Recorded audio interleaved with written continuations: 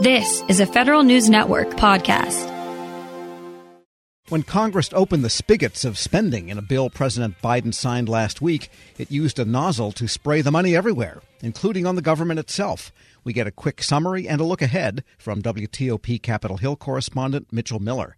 And a lot of this money is going to government operations, government employees. Give us the top-line story here, Mitchell. Sure thing. Well, nearly a fifth of the money will go into those stimulus checks, and then there's another $360 billion that will go to state and local governments. But after that, a lot of it does go to a lot of federal agencies, the federal government. For example, the Federal Disaster Relief Fund will get close to $50 billion. That can include the purchase of supplies and protective gear. Also actually covers COVID funeral expenses and cases, but it also sets aside money for disasters, as the federal government often does. Another $10 billion would go to the Defense Production Act, again for medical supplies. And then there would be $50 billion that would go toward testing and tracing, as well as $16 billion for vaccine distribution. Now, Republicans have sharply criticized this, as you know, arguing basically that they say only about 9% of the package actually goes directly to addressing the coronavirus. And they also say if you add everything up, that the individual taxpayer would ultimately pay about more than $4,000 additionally, even after you subtract that $1,400 stimulus check. But obviously a ton of money is going to be going out. This the largest piece of legislation, of course, since the CARES Act was passed last year. And those funerals, by the way, whose funerals would it pay for? Well, my understanding is that they would be for federal employees, but I'm still trying to dig deeper into how that would actually work. But that is lumped into that, and it's kind of an interesting addition to that. I was looking over some of the language of it, so I'm still trying to exactly figure out who that would pay for. Yeah, I wonder if you can get a coffin on the GSA schedule to go with it. Well, right. We'll have to see about that. And then this $1 billion to upgrade IT, something Jerry Connolly is quite enthusiastic about. Oh, absolutely. They have been trying to get a lot of money for IT upgrades, as you know, and this is really the largest infusion of money for that's ever gone to this program. About $650 million for cybersecurity, another $350 million for the modernization efforts. So Jerry Connolly has been pushing this, as you well know, for a long time, basically saying that the IT infrastructure in many areas of the federal government and in many agencies is effectively broken, and he believes this is really going to help federal agencies better respond to the pandemic, and of course over the long term will probably help with a lot of computer issues in a lot of federal agencies. Well, I think if any agency at any level wants to get good at scheduling vaccines, they should just borrow from CVS, because their system works quite well already.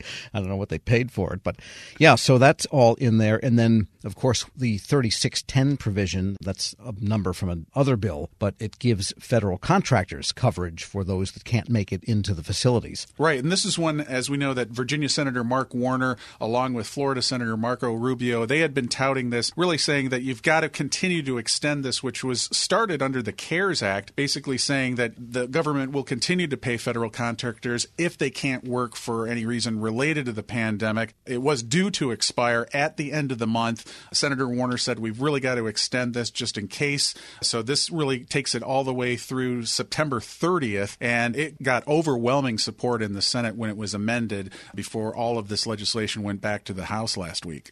We're speaking with WTOP Capitol Hill correspondent Mitchell Miller.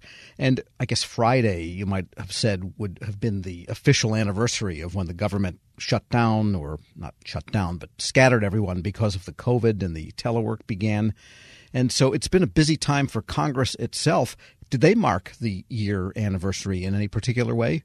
Well, they did. There were a lot of speeches, a lot of moments really here on the Hill where they said, look at what happened a year ago. And it really is amazing to think about. I actually looked back at one of my pictures on my phone, what was happening during that week. And believe it or not, this is how normal things still were right on the cusp.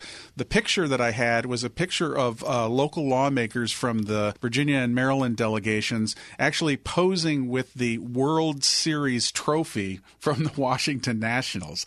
All together, of course, nobody wearing masks or anything like that. So a lot of moments last week to mark this, and really everybody, of course, getting behind on the Democratic side with the $1.9 trillion package. Republicans obviously have a lot of reservations, but this is what's going to be happening over the next few weeks is Democrats are going to try to be touting this. Republicans are trying to, death by 1,000 paper cuts saying, no, this is not such a good deal. There's a lot of things in here that are wasteful.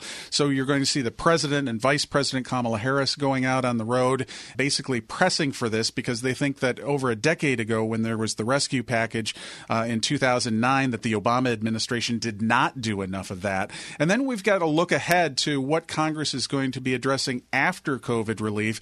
And one of the biggest issues, of course, will be infrastructure. There's a lot of talk about whether or not the Republicans and Democrats might be able to finally get together on this. As you know, it became kind of a punchline during the Trump administration that every few months it was going to be infrastructure week and then absolutely nothing would happen.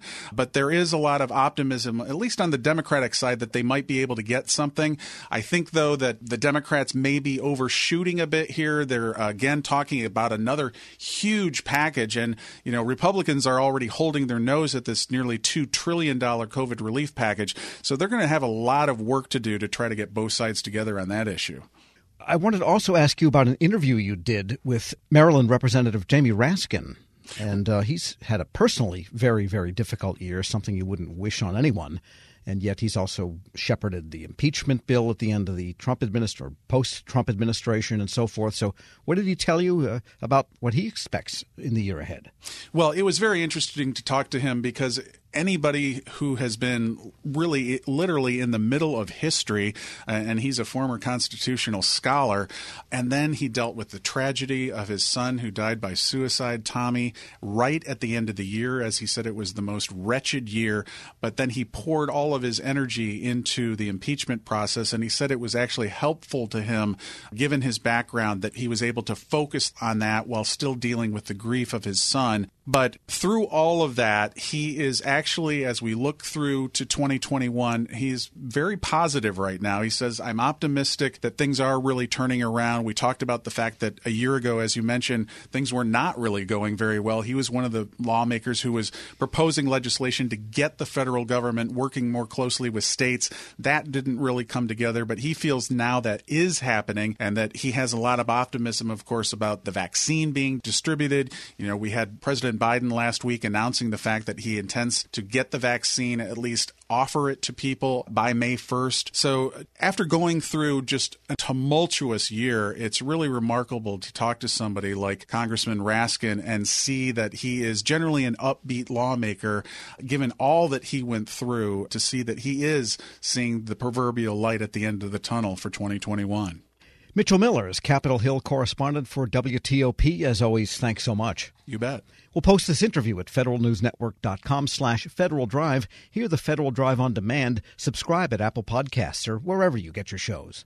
Grab a 30-day free trial of Live by Live Plus, and you'll get unlimited skips, commercial-free music, and all of the podcasts and live streaming events you can handle. Visit livexlive.com/podcast1 to learn more and start your free trial.